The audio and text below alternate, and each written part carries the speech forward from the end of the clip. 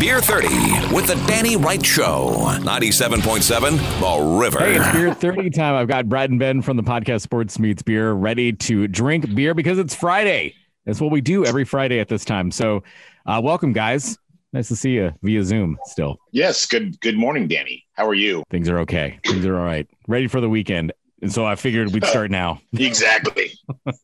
You got that right, brother. Holy so today we've got one from Cooperage Brewing in Santa Rosa. This is Keg Slayer Double Dry Hopped IPA. You let me know because I never really watched. Is this a Game of Thrones thing or no? I never watched it either. Oh, okay. It's it's a Game of Thrones thing. 8:30 in the morning on a Friday. What better way to do it than a double dry hopped IPA? Hey, let's get into this thing, huh? What do you say? Yeah. Well, it says Citra, Mosaic, and Simcoe hops. So dive right in. Yeah, that's the basic 3 ingredients for every key breakfast. If you're following along with your decoder ring at home, we're going to talk through the AATMF. That's appearance, aroma, taste, mouthfeel, and finish. You know, this thing, I'm not going to go so brazen and say that it looks like beer. This thing is a delightful pillow of straw-like color with complexity and bubbles arising from beneath. Yes, it does have tight bubbles, that's for sure. The number of text messages I got asking what the hell was going on in that show. Did he just say it's the color of beer? Well, this is, it's slightly filtered. There's a little bit of a haze to it, but not so much to consider it a hazy. And I think at that point, I think what they're going to try to do with that is probably give it a little softer mouthfeel on the finish. Well, I only guess because this is, Simcoe Mosaic hops are so prominent and they're such a strong hop. They're independent. They do what they want. They don't need the support of a man. They can do whatever they need. You go, girl. But the aroma on this thing is, it is all Mosaic and Simcoe. You get that kind of earthy tone, and then you get a little bit of the Citra. I actually get, in addition to the sort of earthy and pine, I get like some pineapple. I was going to say apricot. Mouthfeel is good. There's a decent bit, for being a double dry hopped IPA, there's good carbonation in it. Mouthfeel, it goes down. There's a nice dryness to it. Now, do you think that considered it's technically a double IPA, do you feel like the ABV is low?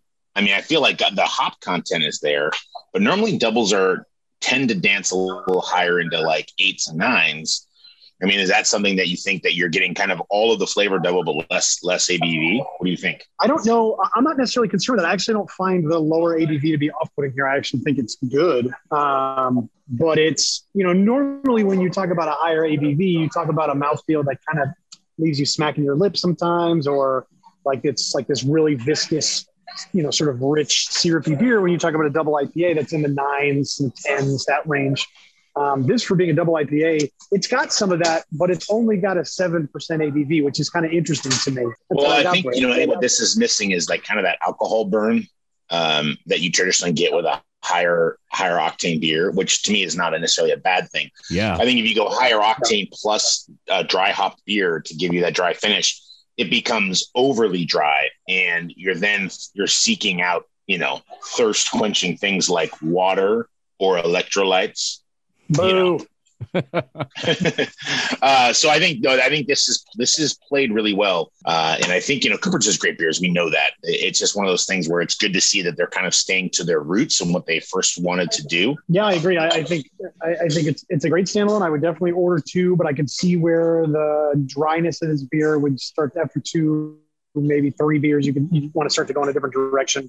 But that's okay. Yeah, I like this beer too, and I'm not missing the alcohol burn at all. As a matter of fact, I like that it's not there. It makes it much more palatable for me personally.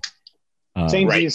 Yeah. So there you go. Thumbs up. We like it. It's Keg Slayer Double Dry Hopped IPA from Cooperage. And if you're a Game of Thrones fan, I guess you know what the cover looks like. You know what it means or something. There's skulls and gargoyles and swords. Or it's He-Man. The reference to the king. It's the reference to the Kingslayer in the book. Oh, so that's really what it comes from. I had no idea. I think. Look at the big brains on Brad. Yeah.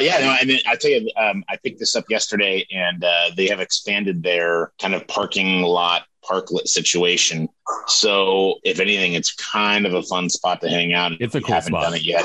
Yeah. Really cool off Industrial Drive over there in Santa Rosa. So good job. Friend of the show, Cooperage. Double thumbs up from Ben and Brad and Danny.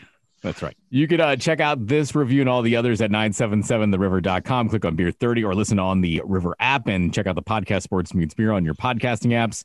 Gentlemen, Brad and Ben, thanks for being here. Thanks, Danny.